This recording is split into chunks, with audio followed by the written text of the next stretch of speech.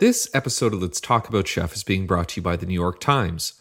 Right now, you can get a full digital access to the world's greatest source for news for $1 a week. That's $4 a month. $4. So, what I want you to do is go dig through your change jar, check couch cushions, or go take $5 from that mountain of cash that you have lying around because nowhere accepts cash anymore. Then you're going to go put a mask on, go to the bank, socially distance while you wait in line, sanitize your hands, and then once you are standing on the other side of whatever form of bulletproof glass your bank has used to keep their tellers safe from COVID-19, you're going to hand that $5 bill or random sack of change equaling $4 to the teller so that they can deposit it into your account. Then you're going to leave the bank, get back in your car, remove your mask because people that are driving alone with masks on look ridiculous. Then when you get home, you find you're in the mood to listen to Let's Talk About Chef while you cook dinner. And you're in the mood for pasta. Well, hey, you're in luck because you have a lot of pasta in your cupboard left over from your COVID panic-induced shopping. And frankly, you need to start to eat it. You dice up some bacon, onions, mushrooms, cook the pasta all while drinking a nice glass of Malbec and listening to some album by Bob Dylan. And then you think, fuck, every day I'm alive now is a special occasion, so you open another bottle of Malbec. Now, when you're on your third glass of wine from that bottle, you sit down at the table and you remember that you were going to listen to Let's Talk About Chef, so you put on the latest episode and you're greeted by an ad for the New York Times. And how it's only $1 a week. And then you remember the entire ordeal of digging for change, going to the bank, waiting in line, looking like a moron while you dump $4 of change onto the bank teller's counter, and you feel especially stupid because you have money in your account already. So embarrassed, you go to nytimes.com and subscribe for $4 a month. There, you sit back, drink some more wine, and you laugh, and you laugh, and you laugh, and you laugh. Subscribe to New York Times for $1 a week.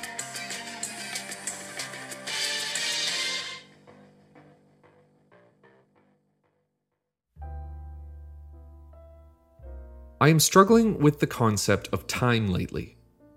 I'm not sure why days seem to go by so quickly now. Maybe we're all so used to being locked in our houses that all of a sudden being out and about feels like a sped-up fever dream version of life. I don't really know. What I do know is that I miss cooking in a kitchen, and I miss the idea that I could travel somewhere to eat even more. And I should probably explain. Before COVID, I was a head chef, and I've been a chef for a very long time, in my entire 20s actually, and now I'm 33 years old. I have never had time or money to do anything other than cook. Traveling was not an option, like it's not for most cooks and chefs. It's just not in the budget.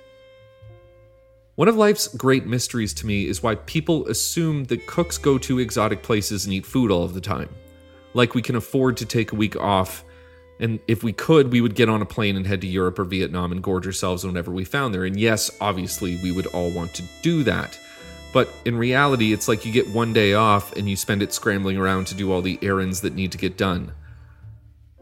I think it's because of people like Anthony Bourdain or David Chang or any other travel food host. The 1% of the 1% of cooks and chefs who have the chance to travel the world have fooled people into believing that it's possible for all of us to do that. For most of us, this is a fantasy. It's a dream that we want and it won't happen. I was fine with that. But after COVID and being locked down, it made me want more than ever to have been able to travel. I want to get out. I want to eat. I traveled to Europe when I was very, very young, and I want to travel again. I want to wander down alleys in France. I want to disappear in Tokyo. I want to look at the ocean in Mexico while stuffing myself with tacos. And now none of us can do that. And it's driving me completely insane. So this week on Let's Talk About Chef, we're going to talk about one of the travel fantasies of mine. The concept of one day being able to go to Japan and eat sushi. If you want to write into the show, you can send everything to letstalkaboutchef@gmail.com, or you can follow me on Instagram at Chef Brian Clark. I haven't asked this in a very long time, but if you can rate the show on iTunes and maybe even write a small review, it would mean a lot. If not, just telling a friend about the show would be amazing. Word of mouth is how Let's Talk About Chef has grown so quickly, and I owe that to you listening. That's enough from me. Let's get right into this week's episode of Let's Talk About Chef.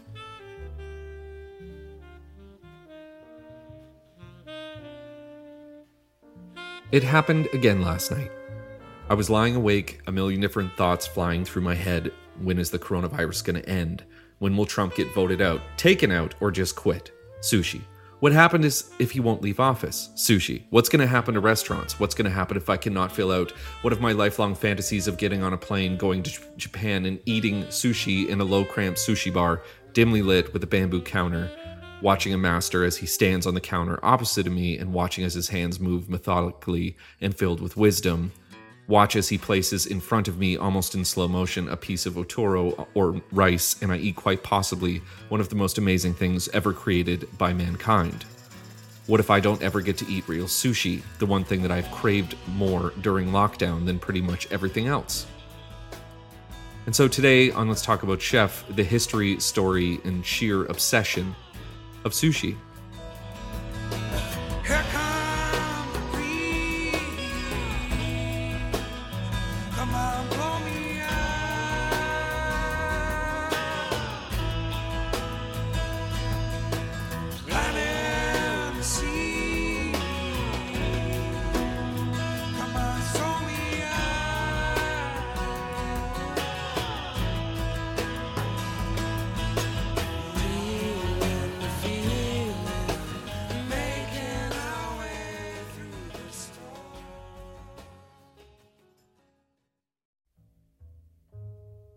As with all things amazing and delicious, there is usually a past that is filled with lies, legends, and rumor, and sushi is no different.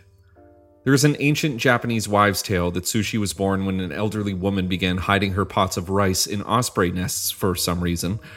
Over time, she forgot they were there, and when she finally remembered and she returned to the nest to collect them, the rice had begun to ferment, and the raw fish scraps left over from the ospreys were mixed in with her rice, and it tasted wonderful. Not only raw, but the fermenting rice also acted as a way to preserve the raw fish. Now, that is a cool story, and would make finding the origin of sushi a lot more easy, but just like Icarus the boogeyman and the jury is still out on the tooth fairy, the old woman climbing a cliff to store some rice in a bird of prey's nest isn't true. There is a 4th century Chinese cookbook that mentions salted fish being placed in cooked rice, causing it to ferment and preserve itself. And that is, as far as we know, the first time a sushi-related dish was ever written about. Now, for those of you playing at home, that was around 1,720 years ago. But the knowledge of preserving fish in rice can be dated back to 2,300 years ago. After the rainy seasons in southern China, lakes would flood the rice paddies and fish would swim inland, getting stuck in the fields when the water soaked back into the ground. Because there were so many fish, preserving them all was extremely necessary. Sushi came from the idea of preserving fish almost 2,000 years ago. When rice begins to ferment, lactic acid is formed. The acid, along with salt, causes a reaction that slows the growth of bacteria in fish. Essentially, you are pickling the fish in rice, and it's why sushi kitchens are called tsukaba, or the pickling place. Things took time to spread in the ancient world, but slowly, village by village and traveler by traveler, the idea and knowledge of preserving fish in rice likely traveled from one single rice field in China to Japan by the 9th century, or 500 years after it first appeared. Buddhism in Japan had become the main religion by this time, and with the strict no-meat diet of Buddhists, Japanese people turned to fish as their source of protein, and it was sometime in Japan that the first ever preparation of sushi as a dish, which meant that the aged rice was eaten with the fermented fish at the same time, happened. And it's still known as nari sushi, or aged sushi. Funazushi, the earliest form of aged sushi, was eaten more than 1,000 years ago near Lake Biwa, Japan's largest freshwater lake. This lake is packed with fish, and golden carp would be caught from its waters, put into clay pots packed with salted rice, and then weighed down to speed up the fermentation process. The faster fermentation would still take up to 6 months to finish, and was usually only available for the most wealthy, not unlike when new exciting technology comes out today, like a new iPhone with a price tag that makes most regular people not be able to afford it. By the 15th century, Japan was in the middle of a civil war. And during that war, cooks found that by really weighing down the salted rice and fish with heavy stones, they could cut the fermentation time from 6 months to 1 month. One brave cook also discovered that the fish didn't need to be fully pickled for it to taste great. It could be eaten almost raw on the rice, and that type of sushi was called nari sushi, or raw sushi. In 1606, a Japanese military dictator moved the capital of Japan from Kyoto to Edo, which eventually became Tokyo. And basically overnight, Edo turned into a city with a nightlife. By the 19th century, it had become one of the world's largest cities. And to feed the massive population quickly, vendors on the street would place a layer of cooked rice soaked in rice vinegar with raw fish. The layers would then be pressed in a wooden box for only 2 hours and then sliced, essentially looking almost what we assume to be sushi now. But it wasn't quite there, and it would take another 200 years for it to happen. By 1820, in the capital city of Edo, a man named Hanaya Yohei was about to invent something magical. He wanted to serve sushi without the long preparation times. And so he developed the nigiri sushi, which is raw, marinated, or simmered fish placed directly on top of vinegared rice and hand-molded together. And this new preparation method took Edo literally by storm. The idea that you could eat sushi quickly, basically the invention of fast food, was a revelation. By 1824, he was selling his sushi from a box he carried on his back. But as his sushi became more popular, he was able to move to a stand where lines would stretch down the block. Because of the popularity of his sushi, copycat carts were soon everywhere in Edo. Hundreds of them would roll out every night to feed the late-night crowds. Stands and carts would be everywhere, slinging sushi for drunk, happy people out on the town until the Kanto earthquake struck Tokyo in 1923.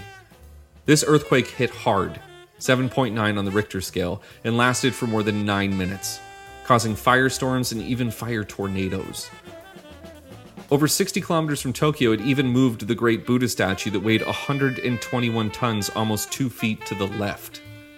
The death toll was massive.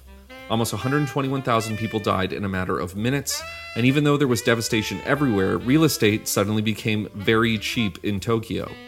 Cheap enough that the sushi carts could afford rent for small restaurants, and sushi has been served indoors ever since. As time passes, people tend to obsess, to want to master, to become the best. And the main difference between whatever you have eaten that's called sushi and what truly great sushi can be comes down to the knowledge and obsession of the person who makes it. To become a true sushi master chef takes years, and you start out as an apprentice. You can go to school and learn how to make sushi, but no one will really take you seriously unless you have spent the time learning how to do the thing properly. Apprentices start by learning how to clean properly. This includes washing, scrubbing, and cleaning everything in the kitchen. And as you apprentice, literally you have to prove your dedication for cleanliness before a promotion in the kitchen will even be whispered about. Your life is about cleaning, that's it. You had better do it better and more thoughtfully than anyone else. Respect is also huge in sushi kitchens, and an apprentice must show respect for coworkers who are also learning to make sushi, of course the sushi master, and the customer. The cutthroat world of North American kitchens and backstabbing does not happen. Let's say the chef decides that you have passed the cleanliness test. Your character and resolve as an individual shows promise. Then and only then will you be taught how to cook the rice. Sushi rice is a closely guarded secret in each sushi restaurant. The exact method of carefully blending it with vinegar and salt will slowly be taught to you over the course of up to 5 years. And if at the end of your rice training you can make it exactly the same way as your superiors, you will be given the position of wakita. The name wakita means close to the chopping board. Remember, you still haven't even touched a fish yet. And it will probably take you several more years to move from the wakita to a fully fledged atame or sushi chef. Being a wakita means you're responsible for things like grating ginger, preparing wasabi, chopping scallions, and finally learning at some point how to prepare fish. At the time you start to learn the secrets of fish prep, you will also be allowed to start to learn about and how to use the hosho or sushi knives, which is a huge achievement. Being allowed to use those knives means that you have earned the respect of the sushi chef. Eventually, normally after 10 years, you can become a sushi chef. In the same time it takes to get a doctorate, you will have become the most revered and respected of chefs. The knowledge of ingredients of fish and how to prepare them is astounding. And the food, of course, is incredible. But it's not just that dedication to that 10-year period and then all of a sudden at the end of it, you're done. Sushi master chefs spend decades of their lives, their entire careers, doing the same thing every day and slowly and over time becoming the best at it. That's the dedication to the craft that is sushi, and that's the dedication that you will eat when you eat in front of one.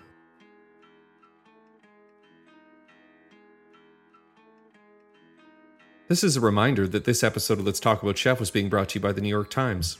Right now, you can get the New York Times for $1 a week. That's $1. That's nothing. That's no money. I mean, it might be a lot of money to like a child, but you're an adult. You got lots of dollars. And if you don't, you're doing something wrong. Maybe you should start reading the New York Times to get smarter so you can get a better job. And then you can get more dollars.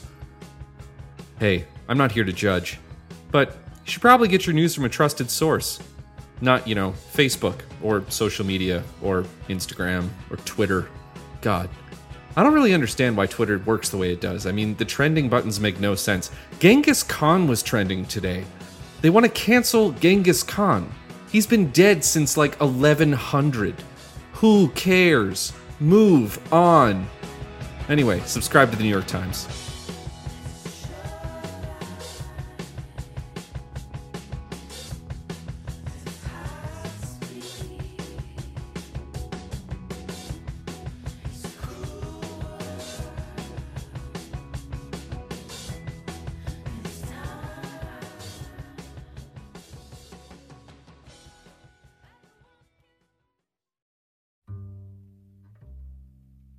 Even though sushi has its history stretching back like 2,500 years, it's still a relatively new food in the form that we know and eat it. But outside of Japan, sushi has made its way to pretty much every part of the world. But America has embraced it more than any other country. Los Angeles was the first city in the States to have a sushi restaurant. In 1966, Kawafuku Restaurant in Little Tokyo was the first place stateside to offer sushi, and introduced the cuisine to curious Americans. Then, the restaurant Osho opened in Hollywood, and sushi bars quickly opened in New York, Chicago, everywhere else. Now, along with sushi in North America came inventions such as the hand roll, the California roll, all-you-can-eat sushi, and that weird combination of like Korean, Chinese, and Japanese food all being served in the same restaurant that deems themselves a sushi bar. I shit you not, I went to an all-you-can-eat sushi bar with Tim, and they served cheddar cheese sushi. It was a slice of cheddar cheese on rice, wrapped in seaweed. It was fucking disgusting. Now, I have nothing against all-you-can-eat sushi. In fact, it is one of my guilty pleasures. But so is once in a blue moon eating fast food. It's not good, but it fills you up, and that's fine. But everyone once in their life should eat real sushi, prepared by somebody who has mastered their craft. Somebody who has spent decades learning every inch of their cutting board, every inch of the fish they are preparing and serving, maintaining and honoring a tradition that goes back thousands of years and ends up in front of you. A perfect flavor bomb that to the uneducated seems just like raw fish on rice. I hope that one day I can go to Japan and do that. I hope that you can too. I hope that we can all, one day soon, travel.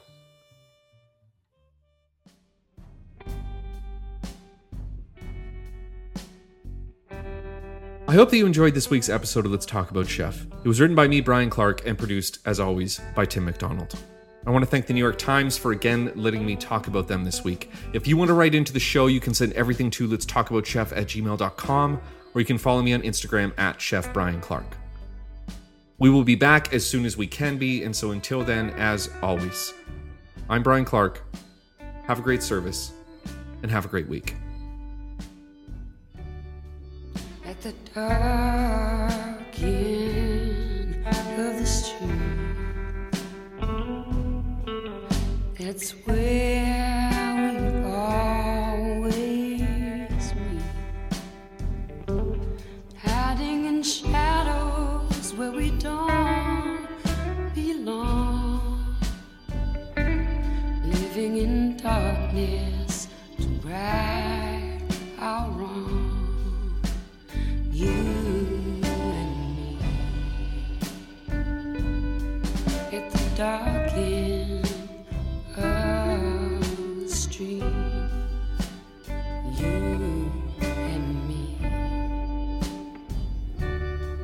I know time's gonna take its toll. We have to pay for the love we stole. It's a sin.